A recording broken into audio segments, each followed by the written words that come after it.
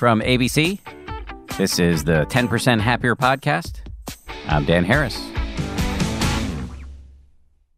Hey guys, before we dive in, just a reminder about the Summer Sanity Challenge, which is the free 21-day meditation challenge that we're launching coming up on July 27th. The whole goal here is to help you boot up or reestablish or reinvigorate your meditation habit so you can be better equipped to deal with a tumultuous, to say the least, period of human history.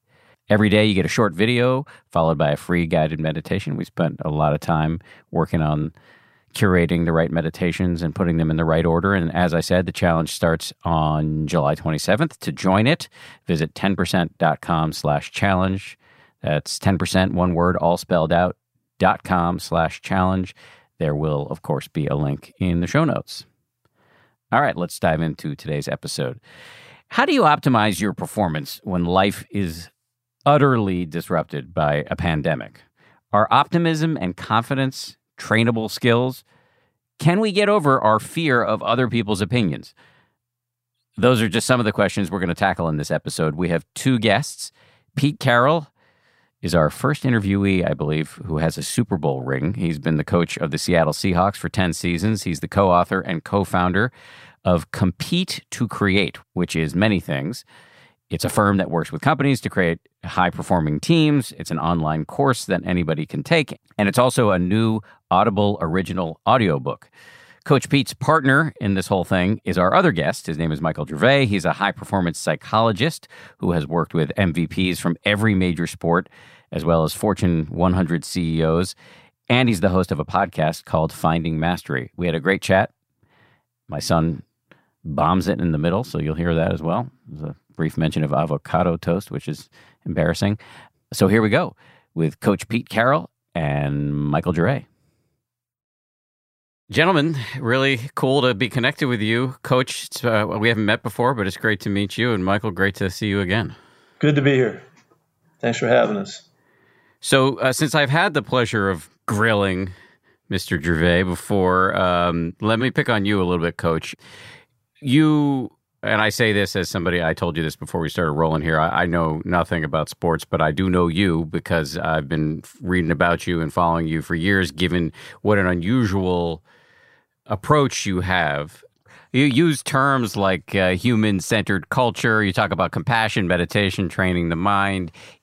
To an outsider, at least, that all seems potentially at odds with the brutal world of the gridiron. So how did you come to this approach? And what are you doing? Yeah, I'll leave it there. How did you come to this approach? Well, when you talk about meditation, you bring up other concepts that fall into Eastern philosophy or whatever. It doesn't compute very well. And there's always this people in your position always kind of catch on to that and want to know, what the heck's going on? What we're doing is we're trying to be the best we can possibly be. We're working at helping people find their ultimate best. And in doing so, there's a process involved with that. We have our interpretation of, and we have worked through where we have come to totally understand the value of mindfulness and the value of being centered and the value of having a quieted mind when you perform, the value of being able to focus, uncannily and in such manner that you can exhibit everything that you have to offer, your sport. And so I found the connection with Dr. Gervais years ago that we spoke a lot of the same language, but yet the language he was speaking, I didn't understand at the time. He had to bring the science to me. He had to bring me updated so that I could make sense of things that I was instinctively doing and kind of came naturally. And so I understand that people question that. It's been questioned for over the years, but it can also be very misleading too. All performances call for, if you want to be at your best, call for this kind of ability to center your focus. And that's mindfulness. And so we're just trying to work really hard at it, make sense of it, share it with our people and our players, and bring a sense of trust to the challenges of our game. Would it be fair to say that mindfulness is a piece of this? The ability to be in the moment while you're executing and to be at your best. Some people call that flow or being in the zone. That's a part of it. But also you have an approach to leadership and team building, both on the field and off, that from what I've read about you seems to emphasize the sort of softer side, the compassion. I believe you or those around you have used the term love. And so talk a little bit about that. Yeah, well, let me put it this way for you. I've found over the years, and I've been coaching for a real long time now, that the best way for me to communicate with the people that I'm dealing with is to care for them and to learn who they are and what they're all about, and to cherish the unique qualities that an individual brings. It really calls for me to be mindfully focused and centered on that individual. And in doing so, it allows me the avenues to communicate to the deepest depths that are available between in a relationship. So we're a relationship-based organization. If that sounds soft to you, then you don't understand what I'm talking about. If caring for people sounds soft, then you don't understand what we're talking about. Because what we're trying to do is generate just the absolute maximum that people have to offer the world, and to show them that they house extraordinary power and extraordinary command of what they do and how they can act. And in doing so, to get there, it's skill development. And I'd like Doc to talk about that for you so you can understand how we approach it. But it's hard work. It's difficult. It's challenging. It takes grit. It takes the guile. It takes the perseverance and the passion to reach into, to uncover, what is there lying maybe quietly in your soul. And so it's about hardcore motivation and driving and it's all of that. It's competing, striving to find the very best we have to offer. So I don't think if you watched us practice and you watched us perform, you would think there's anything but our guys giving everything they possibly can muster to the effort of winning and being the best we can be. And so I'm real proud to talk to you about it. And I really cherish now the misinterpretation of that, because I like talking about it. I like to share that with people. If you really care for people, if you really care for them, let's say if you really do love them, you'll do anything you can possibly do to help them be the best they can be. I look at it like I'm parenting. I look at it like I'm coaching my own kids, and my coaches are a part of my family. And the brotherhood that exists in our organization is so that we can reach those depths and those vulnerabilities so that we can find the best that we have to offer. And so we're all about caring and loving and all that kind of stuff. That's right. I mean, look, I'm in this sense very much on your team. If that sounds soft to you, I didn't mean to make you feel that. Otherwise, you just said soft. No, I know I was kind of channeling a critic, but look, I mean, yes, people think it's soft, but look at the science. Also, look at your Super Bowl ring. Mm-hmm. So there's plenty of evidence to suggest that this approach, which I believe you when you say it's harder to do, it probably is easier to just treat people as if they're disposable and to rule or run an organization through fear as opposed to through love.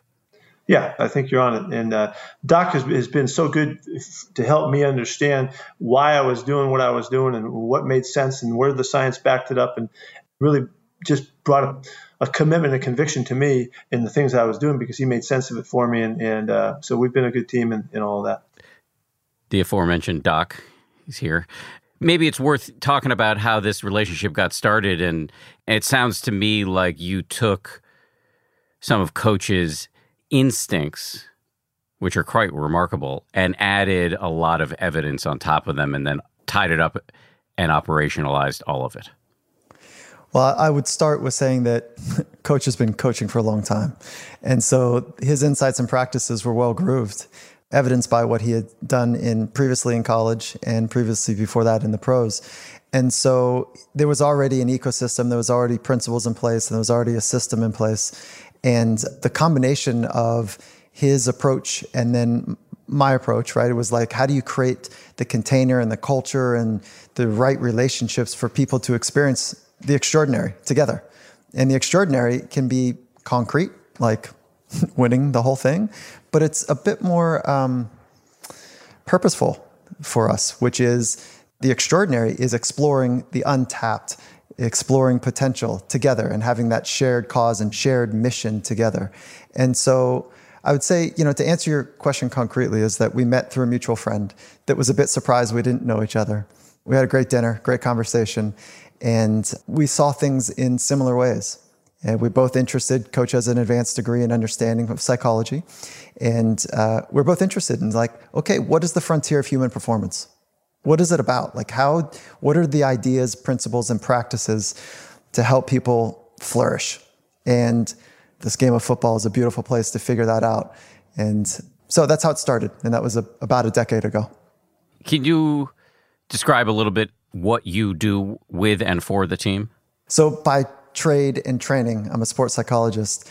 And what I'm helping, or at least hope I'm helping do, is to create systems to really support the relationships that people have with themselves, that they have with their future, that they have with each other, that they have with Mother Nature in some respects. But it really is an approach to support Coach Carroll, to support the coaches, and to understand the systems and the practices to train one's mind to become your very best, and then to hopefully support the self-discovery process that is right at the center of Coach Carroll's approach. And so really is more of systems thinking than individual, what you might imagine as a trained professional. Like, it's not an individual as much as it is a systems approach. So, Coach, you bring in this guy who looks like Tom Cruise, and you have him talk to your players about Mother Nature and love and meditation. How does that go? I say this with love to you, Mike. I'm just Come on, Dan. busting your chops, but I got to do it.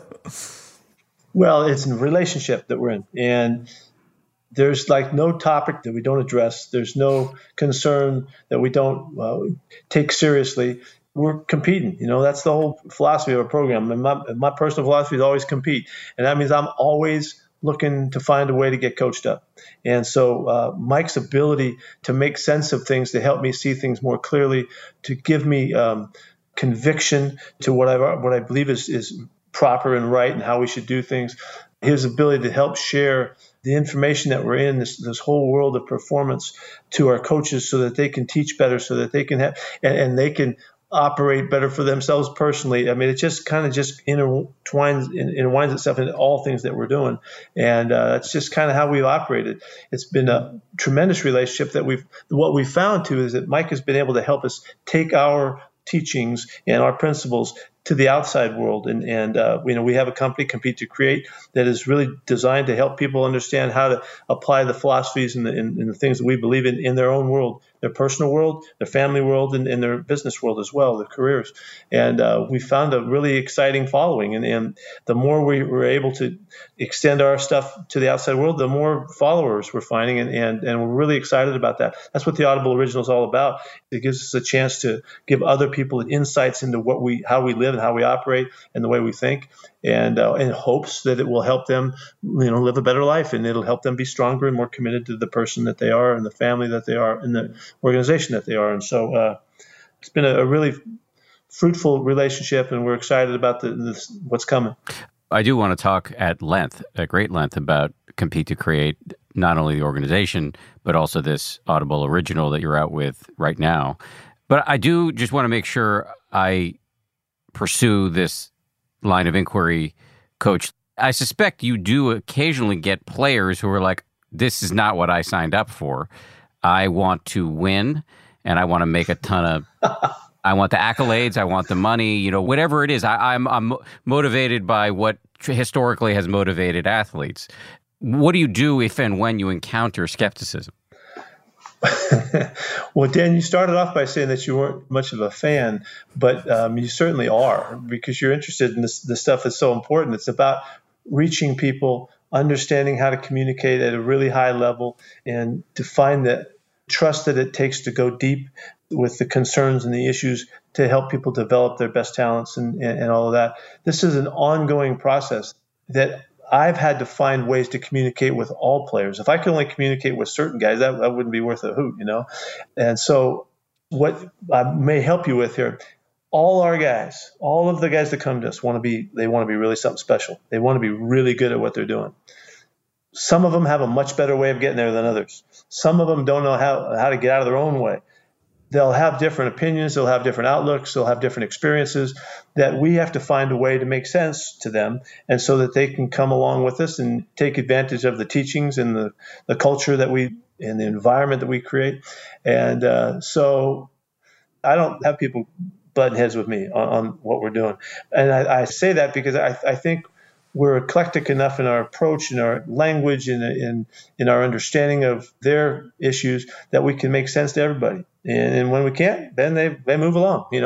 They don't excel, they don't do well enough, they don't get to stay with us. But for the most part, I'm pretty competitive about that. I don't want to leave anybody out, so I'm trying to find a way to communicate with everybody that we have a chance to touch base with.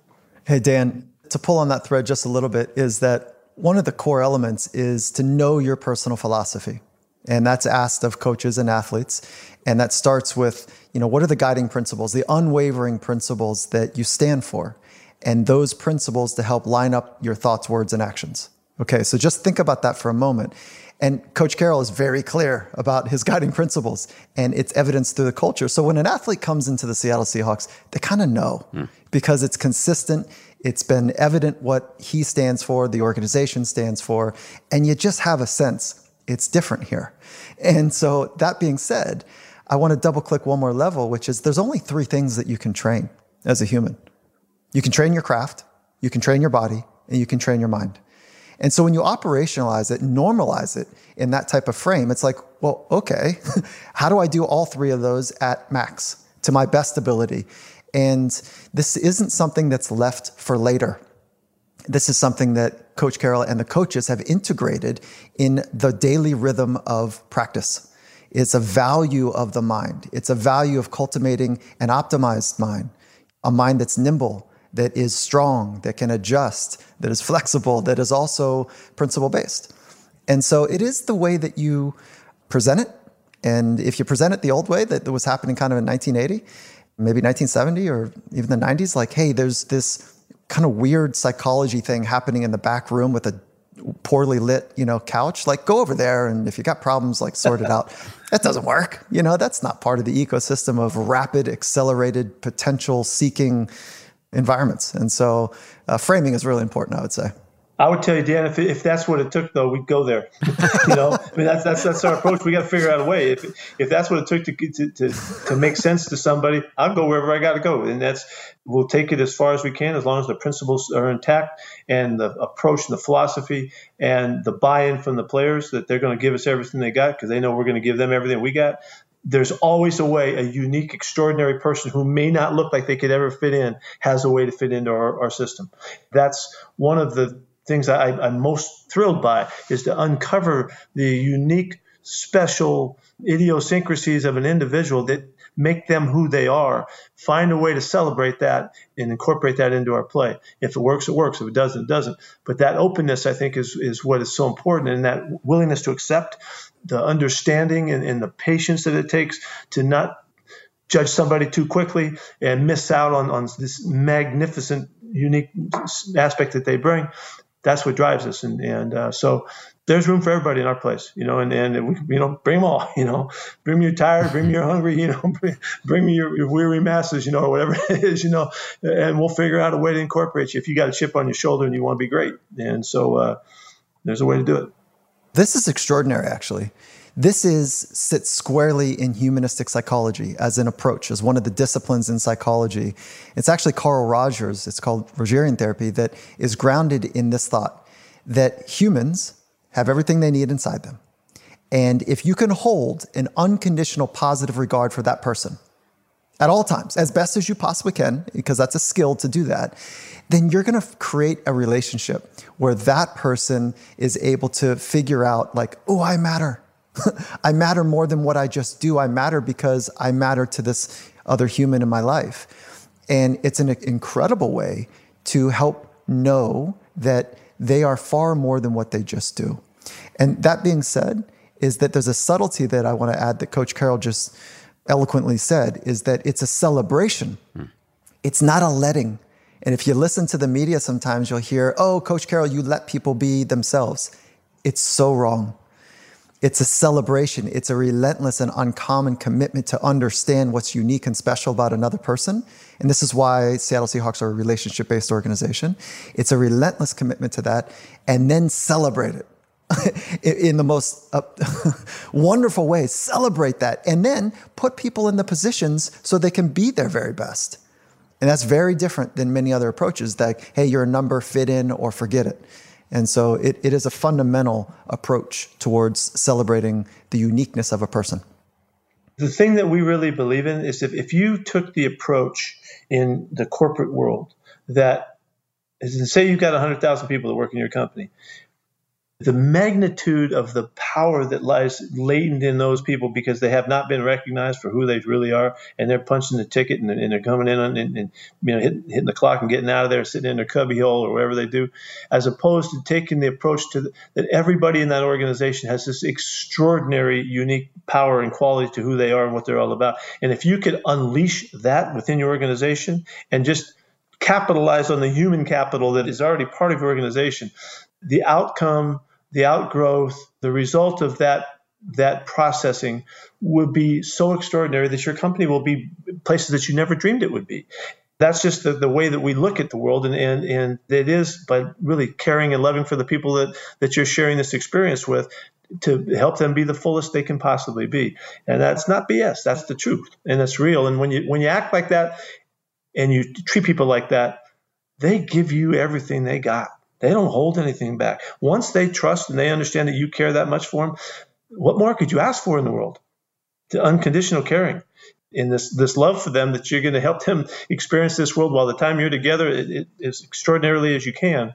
That's kind of behind all of this. And yeah, does that sound different? Does that sound airy-fairy to somebody? I don't give a hoot. I don't care. I mean, that's the way it is. This is what we're doing. And I see it as a really competitive, aggressive way to attack the world that's around you, and we're having a lot of fun doing it. Yeah, I really appreciate the combination of the quote-unquote airy-fairy with the very hard-nosed desire to win, which is kind of summed up in a refrain that you've come back to, which is, if they'll give you, and you're talking about the players and the staff here, everything they've got when they know you will give them everything you've got.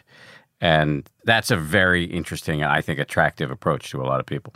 Yeah. Well, we found a commonality to it that allows us to really be consistent and really be authentic and really be true. And when you really care that much, it's powerful and it's meaningful. And it does really allow you to create a culture and an environment that can really be fun and really hopefully take you as far as you can go. Hey, Dan, here's where skill comes in. Mental skill, psychological skill is that, let's say over a cup of tea, a glass of wine, we're sitting around, we're saying, yeah, let's create this amazing environment that we're just talking about. And then as soon as some things start going wrong, where there's some real stress and pressure, maybe your job's on the line, maybe there's something else that is not quite working according to plan, there's some inspection and the heat is on, right? You know what happens for most people? Is they don't have the psychological skill, so they rely on their brain. And what the brain does is says, hey, survive. And that survival mechanism is a tightening up. And part of that tightening up is, let's call it anxiousness or anxiety or frustration. And so if there's somebody in front of you and you've got a tense, tight, anxious, frustrated, intolerant, scratchy state, you can't really be there for them because you're kind of a mess. And so this is where mindfulness plays dividends. So if mindfulness has two main pillars, right, which is awareness and this ability to focus and be in the present moment, and insight and wisdom, that when you're able to be in the present moment with somebody, because you have your life vest on, so to speak, and you're not in this internal scratchy place, you can get to the truth with the other person because you're spending time in the present with them. And then that leads to insights about what is and what could be. And then that leads to a sense of wisdom where when you get to that place, as you recognize with your research, it's different. And so that's where one place that mindfulness can pay dividends is that it allows us to spend more time in the present moment. So if we need our life vest on in order to be available and useful to other people and then to run an organization that's thriving and winning, Coach, I'm just curious, what are the psychological skills that you personally spend time working on? Do you have an active meditation practice? What are the things that you do to keep yourself up to this task you set for yourself? Yeah, I have practiced my ways of meditation over the years. I'm not I've never been totally committed like the guys that really do a great job with it. I practice it's about mindfulness to me. It's about being in the moment. It's about seeing the extraordinary value of all of the things around you. And in that is my way of practicing the way I would be mindful. And in essence, the closest thing I would get to meditation. I've tried to have an appreciation. This is a silly phrase that I have about, maximizing the spaces between the spaces and being there, when you have the opportunity to, by whatever triggers it.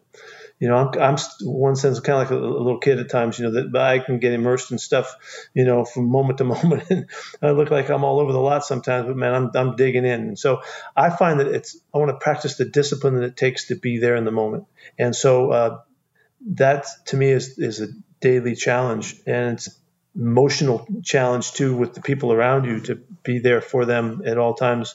And that to me is competing to bring my best every moment, is what it amounts to. So I have a different way of looking at it, I think, than maybe a classic meditator might. But I do that through my sports. I do that through the games I like playing. I do that through my relationships, and just try to be as actively involved with the moments every chance I get.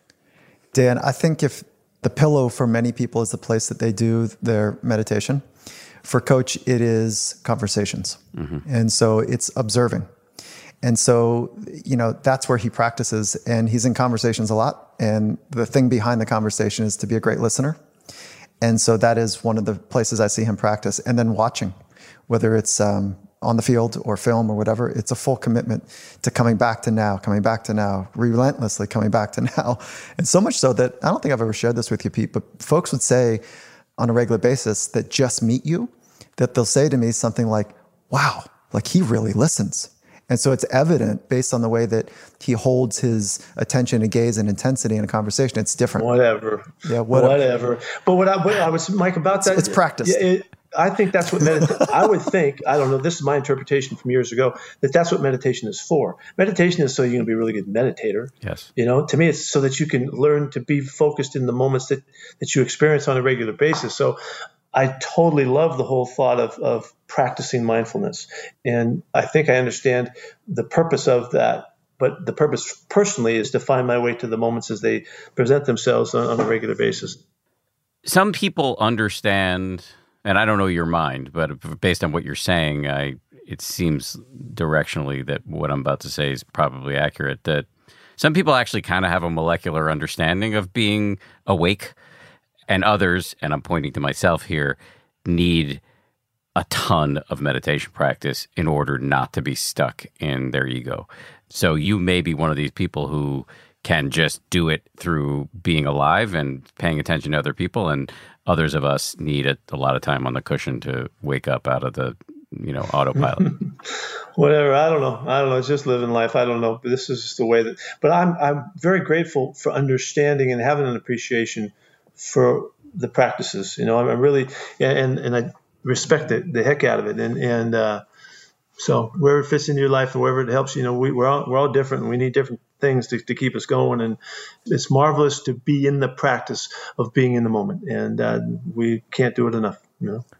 Dan, here's a fun way to think about the applied nature. Another way to think about the applied nature of mindfulness is that there's two variables that collide with each other, or coincide, if you want to say it that way. And it's optimism and mindfulness. So part of mindfulness is about, working with judgment and critique, right?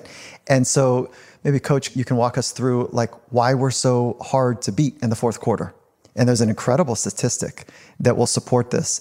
But one of the gems here is that he is helping, and the organization is helping people not judge, to not give in to the evidence external to the plan that you set out. So in some respects, ignore the score, get to the signal. And the signal is the present moment. Stay one more rep, one more breath, one more thought, whatever it might be, game day. And you match that with optimism, this fundamental belief, and it's a skill. This is a skill that the future is going to work out. Optimism versus pessimism. We're not, as far as we can tell, we're not born that way. And so we're training optimism and we're training mindfulness to reserve the critique and the judgment based on external information, and to stay true that, hey, this could work out now. It's right around the corner. And so those two, I think, are two of the variables of why the team is very difficult to beat in the fourth quarter. Yeah, I would say that the most important pursuit we have is discipline. It's the discipline. It's the discipline in all different areas that we have command of and we control. We really want to focus on the things that we can control. And if we have the discipline to do that, then we'll be there more consistently than maybe the other guys. And if we're not, we're going to work our tail off to outlast them. That's basically how it works. And so to develop discipline, you have to consistently rep it out. So I have to find all of the ways that I can to get our guys to focus on the very instant that's right at hand, right at the very next step we're going to take. And the better that we do that, and we develop our skill to do that, the more accountable we will be in the moment when it comes time. And so Mike was talking about finishing. Finishing is a huge thing to us. It's a huge concept, and we have ways that we talk about it, and we practice it. And I try to consistently and constantly show our guys, hey, you're in a moment of finishing right now. What are you going to do? Okay, what are we going to do? We're going to do the very right thing right now and take the next step properly. And then know that if I do it the next time and the next time and the next time, that other guy isn't going to be able to hang with us. And so that all is about discipline. And it's all about capturing the opportunities and seizing the moments to practice it. And so it goes in every direction in everything that we're doing. But I do find that that's why I take so much responsibility personally to make sure I see the opportunities to present them, to awaken them to this moment. Oh, look, here's another chance. We can get better at it. And so after a while, this is like Mike talks about training confidence. We train confidence through our continued successes. And the more that we are enlightened with that and understand that and own that, the better we perform when the time comes, and so, but there's thousands of things that we got to do. And so that's why that we got to do well if we're going to be good. And that's kind of what our challenge is. That's what our calling is all about. Much more of my conversation with Pete and Mike right after this.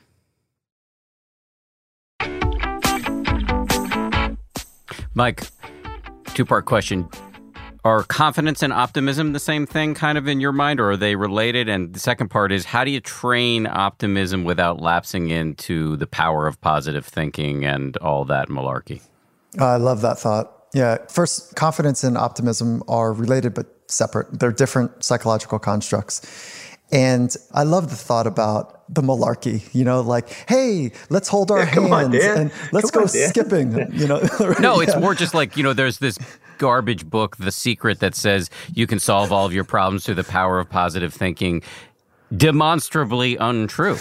Okay, that's not going to happen. So, like, how do you train people in optimism without getting them into this place where they think they're going to win just because they've got a vision board in their room that says they're going to win?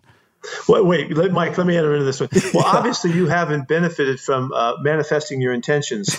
I have not. Actually, you have. No, I think intentions are really powerful, but I don't believe that just because I think it enough, it is going to happen because I can manipulate subatomic particles through my mind. That, I think, is not true. I know it's not true. But Dan, don't you think that there's a chance that in that science of The Secret and all of that, that there are levels of it where it really is about intention. It really is about intending to create what you can imagine. It isn't about the vision board. That's how it gets manufactured and marketed and all the rest, and it loses all the meaning and all. I couldn't agree with you more.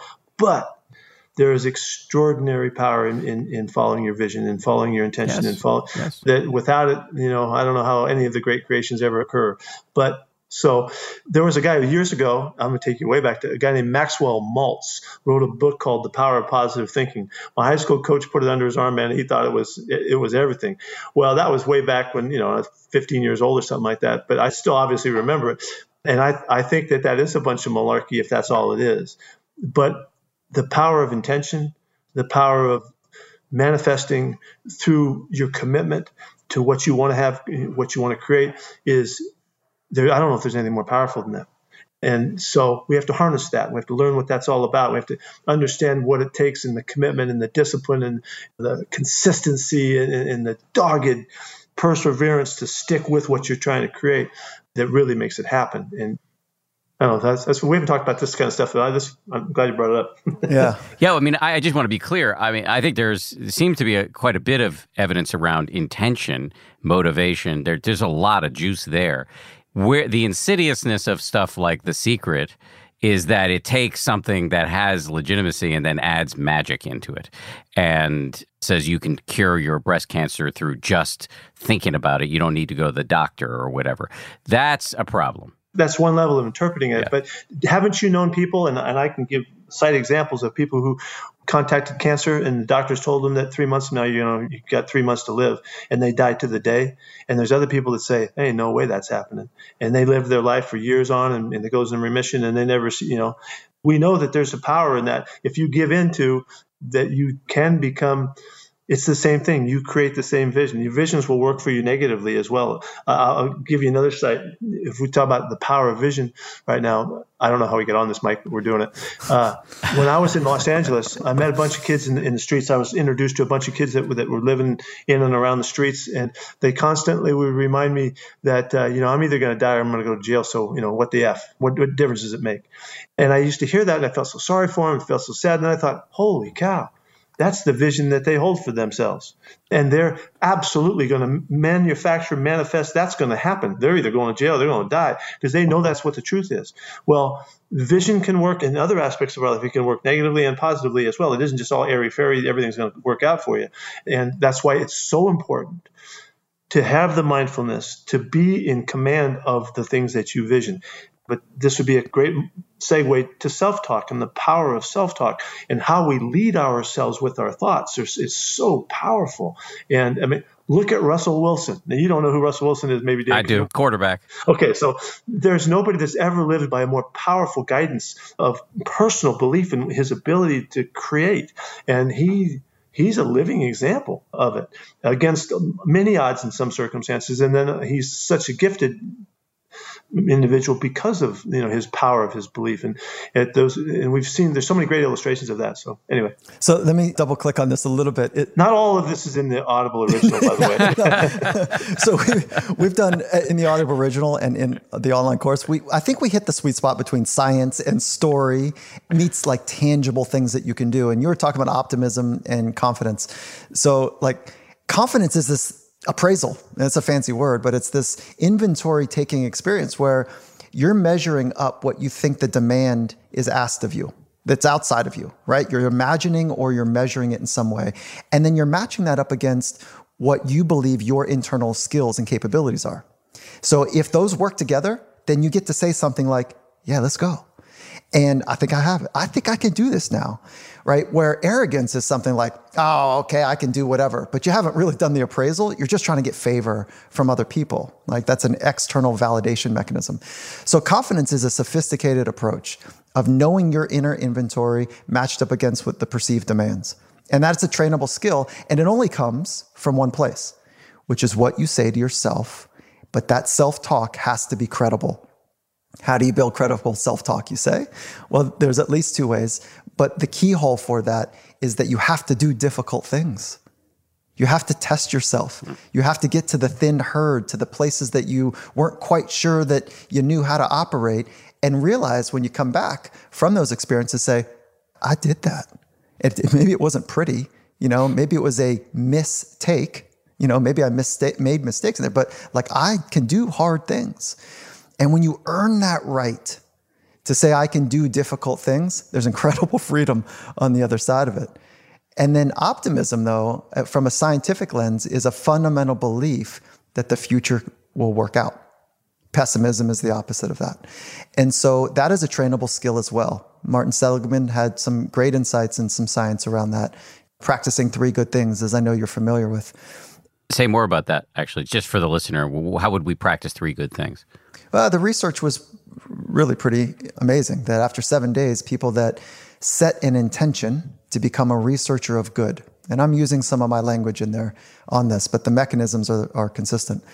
So in the morning, if you set your mind, intention as we're talking about, to become the researcher of amazing, is the way I like to think about it, that you go out throughout the day and you experience 3 things that are amazing. You could put in beautiful, you could put in good, you could be interesting, positive, you could put whatever word you want in there. And then at the end of the day, you write those 3 things down, that over 7 days of training this, there is a noticeable mark in an increase. People that came into that study after X number of days that were depressed, they stabilized their depression. People that were not depressed had an upward lift in their experience of life. So that's a simple practice. And we believe that optimism might just be at the center of mental toughness. Because when you are in a difficult moment that is calling upon the discipline to stay in that moment, but it's hard, it's difficult. Your brain is saying, hey, get out. This isn't right. This isn't safe. That optimism, but you have to front load optimism. You have to front load. You have to get ahead of it because it won't be there for you. The signals of the brain are too strong to try to override them if you haven't conditioned your mind to say, wait, stay in it. Stay in it. Something good's going to break. It's going to break open. Stay in it now. That front loading of a mental skill is essentially what mental skills training is. The power of belief, it's that the believing, that allows for the optimism is so beneficial to own that, and it's okay to use it, and we know if you could be in a situation where you're uncertain, well, I'm not going to be uncertain. I'm going to go with what I know is powerful. I know I'm going to get this done. I'm going to figure this one out. I've figured a lot of that. And that belief that allows for the optimism to sustain is what keeps you in it longer. And if you have the gut to persevere and to keep taking on the tough challenges, because you have that knowing, then you can become a very resilient person and a person that will overcome obstacles that others, would revel at. And so this is trainable to a certain extent. I don't know if totally, but there's going to be some people that will never be able to get there. But we think it's definitely something that you can nurture. Yes, and just to be clear, I agree with all of that you can train optimism, that intention and vision can be incredibly powerful. And I believe in the fundamental laws of science as I understand them. I'm about to turn 49. I'm 5'7.5", maybe 5'8" when I use my wife's volumizing shampoo.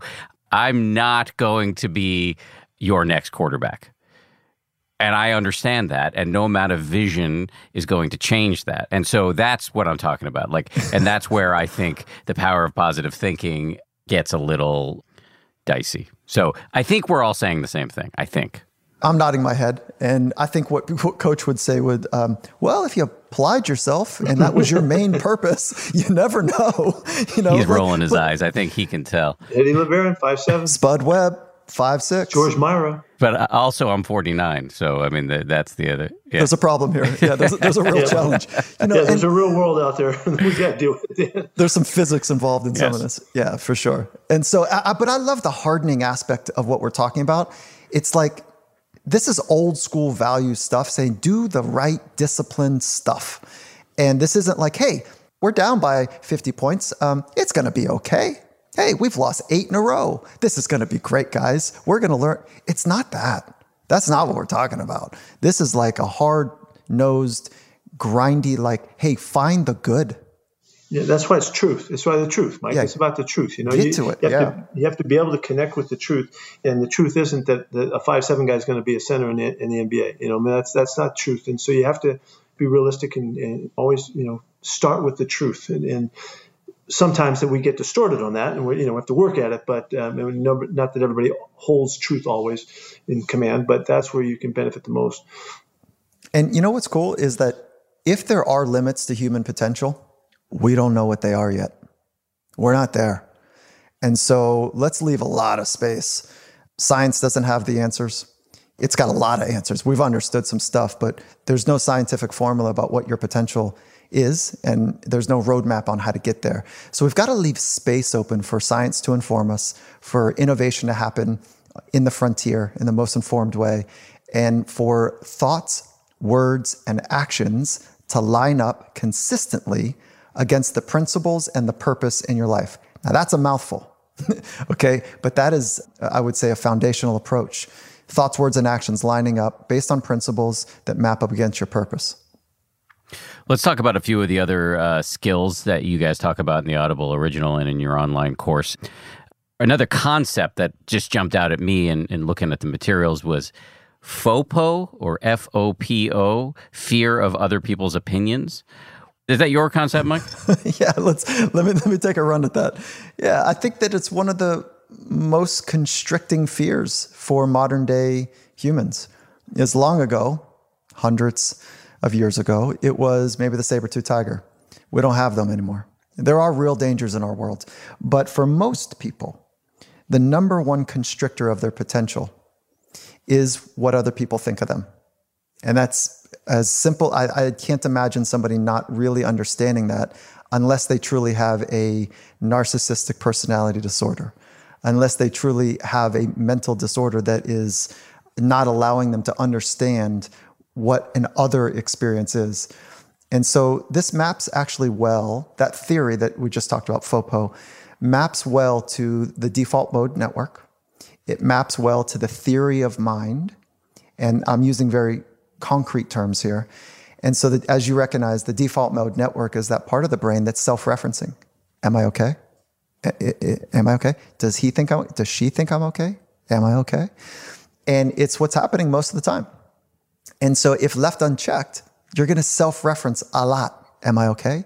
And then you're going to look outside and say, well, what does he or she think about my experience right now? And we think it might be one of the seeds of suffering, the self-referencing, internal, critical analysis, evaluation. Am I okay enough right now? And if you're on stage or you're thinking about what could happen if it goes wrong, that's FOPO. That's an expert approach to life as opposed to a beginner's approach to life.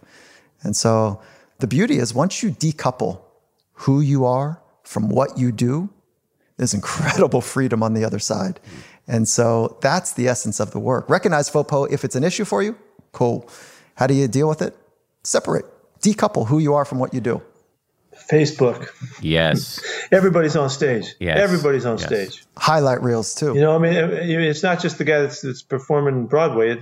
Everybody, every day you walk out of your front door, you're on stage. You know, if you see it that way, and the sooner that you can gain control of that, you're okay, and you've got your world in order, the more consistently you can perform being you. And that's a great challenge. It's a great challenge. Not the you that you think other people want you to be, but the you that you truly are. And that's why the authenticity thing is so crucial. And we cherish the pursuit because it's so important. And hopefully people can benefit from that understanding. Coach, another skill that I see jumping out from the materials that I was able to review is the power of having a purpose. How would you describe yours? Well, my purpose is pretty clear, and I'm trying to help people be the best they can be. I'm really committed to that. That is my purpose, and whether it's my family, my kids, my grandkids, with the relationship with my wife, the coaches that I coach with, the guys that administer, I mean, the players that we coach, the people that serve the players, you know, in all different aspects. That's the focus, and if I can contribute to that, then I'm doing the right stuff for me. And that's just how it's turned out. I didn't intend my life to be that way, but I found my way to that. And I found my way most consistently, you know, directing my work in that manner. And when I realized that, it really made a difference to me. It made it more clear what my intention was on a regular moment-to-moment basis. And so purpose for me is trying to help somebody find their best. And if I can do that, then those are good moments. Mike, can you fill in the science on this around the power of having a purpose and maybe give us a sense also of how can we figure this out for ourselves? Yeah, for sure. So there's 3 components, according to research, 3 components to developing or that are components to purpose. And the first is nobody can give you a purpose. It has to matter to you. So somebody could say, I think your purpose is, but if it doesn't really matter to you, if it doesn't have personal meaning, it's not going to pay dividends. It's not going to play out. So for element 1 is it personally matters to you. It has meaning. The second is that it's got something to do that's bigger than you. So what does that normally mean? It's not just about your benefit, but it's about the benefit of others. And that other could be Mother Nature or other people. So 1, meaning. 2, it's bigger than you. And 3, it's down the road. So it's not something that is solvable now. And it becomes a life arc as opposed to an end position in life. So purpose is really about a path. And the goal is to be on the path. And it needs to, according to research, have those 3 components as best we can tell.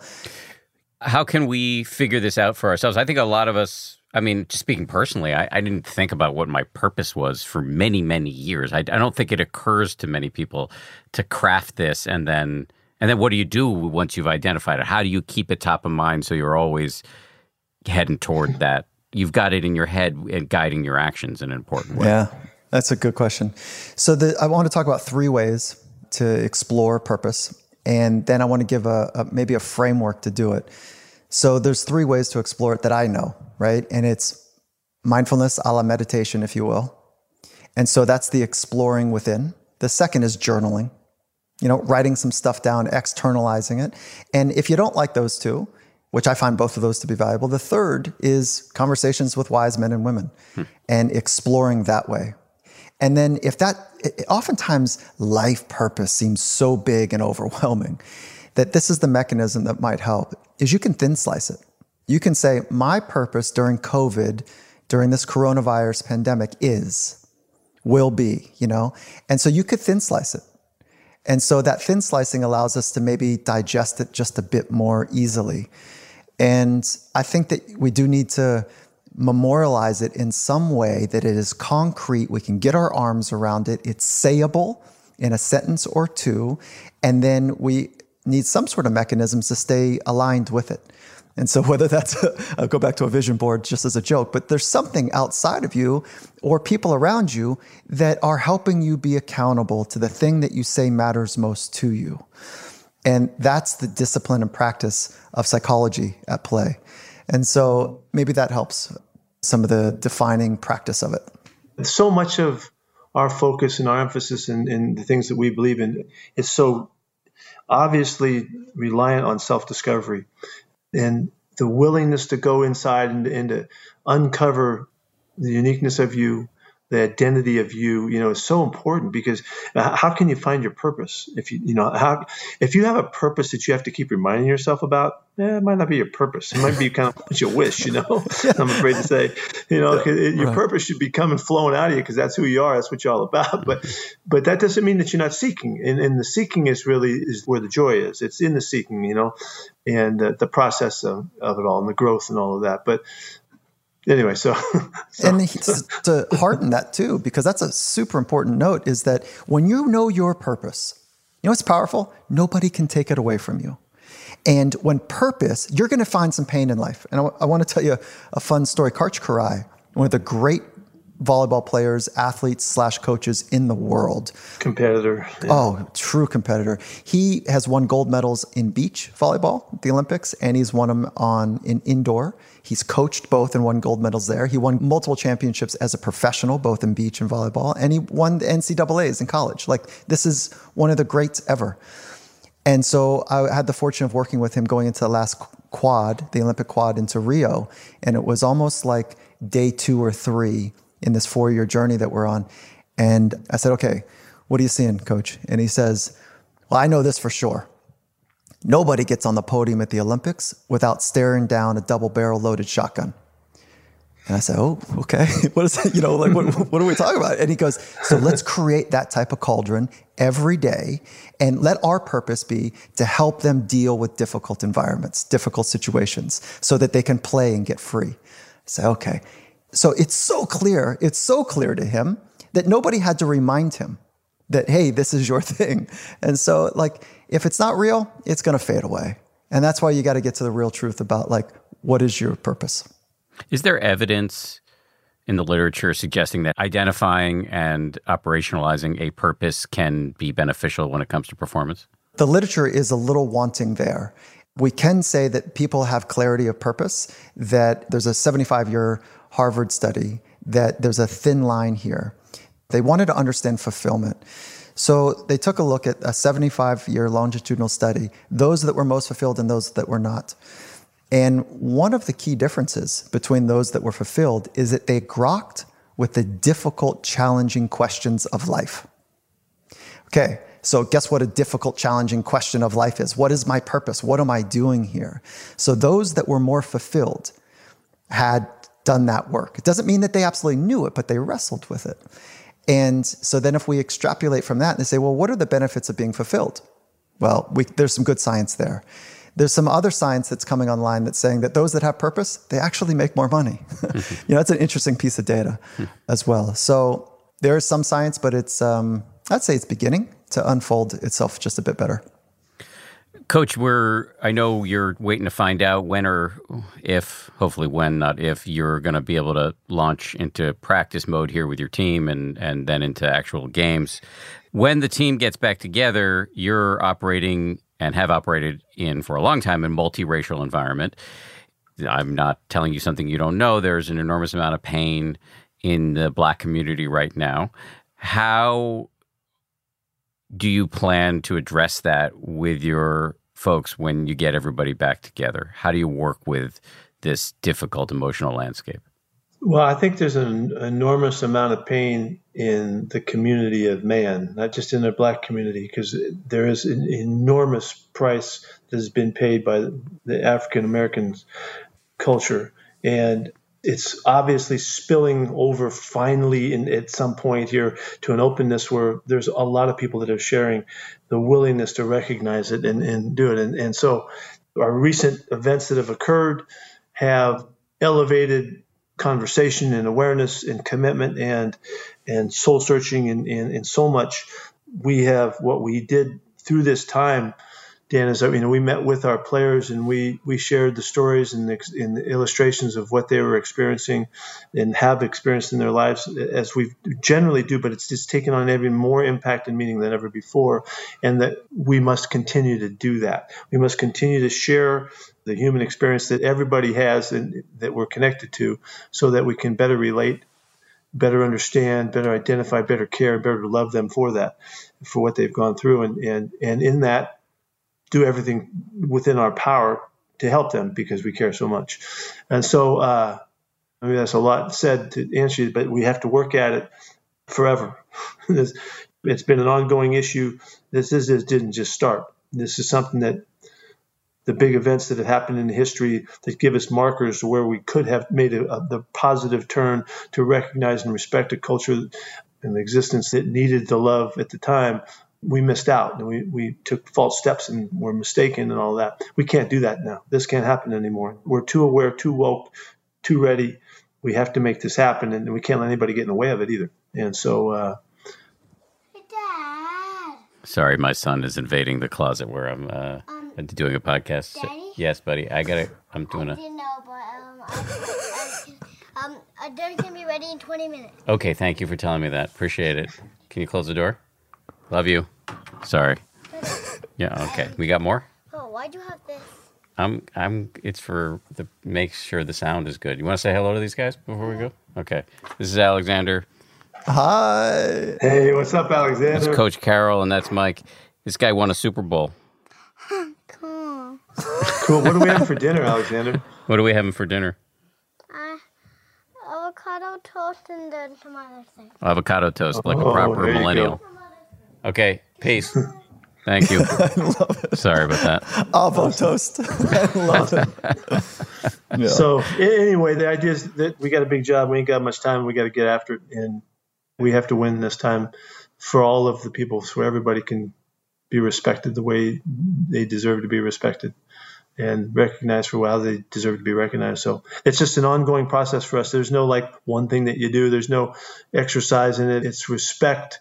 It's caring, loving, it's listening, and it's responding well. And hopefully we can do a good job of that. For somebody who's built a relationship-based culture, it sounds like this is on your mind. And I know it's not new to you because you've been working in the areas of social justice for a long time. But it sounds like as you head into the season, this is on your mind. Yes, absolutely it is. I'm going to compete my way through to not letting this ever be not on my mind. Right. Imagine we're talking about a relationship-based approach and a positive regard for the other. And imagine, if you could, the type of conversations that this container allows for. And I tell you, I've been part of many teams, and the work that happened inside the Seahawks during this phase has been extraordinary. The listening has been beautiful. The sharing has been on point. The ability to express anger and get underneath of it and work from that place is advanced. I couldn't be more pleased to be connected with the work that the Seahawks as an organization, Coach Carroll's doing for many at scale. And certainly it starts with the relationships that we spend near and dear time with. Yeah, we're just getting warmed up. There's so much more to be done. Mm-hmm. Gentlemen, this has been a pleasure.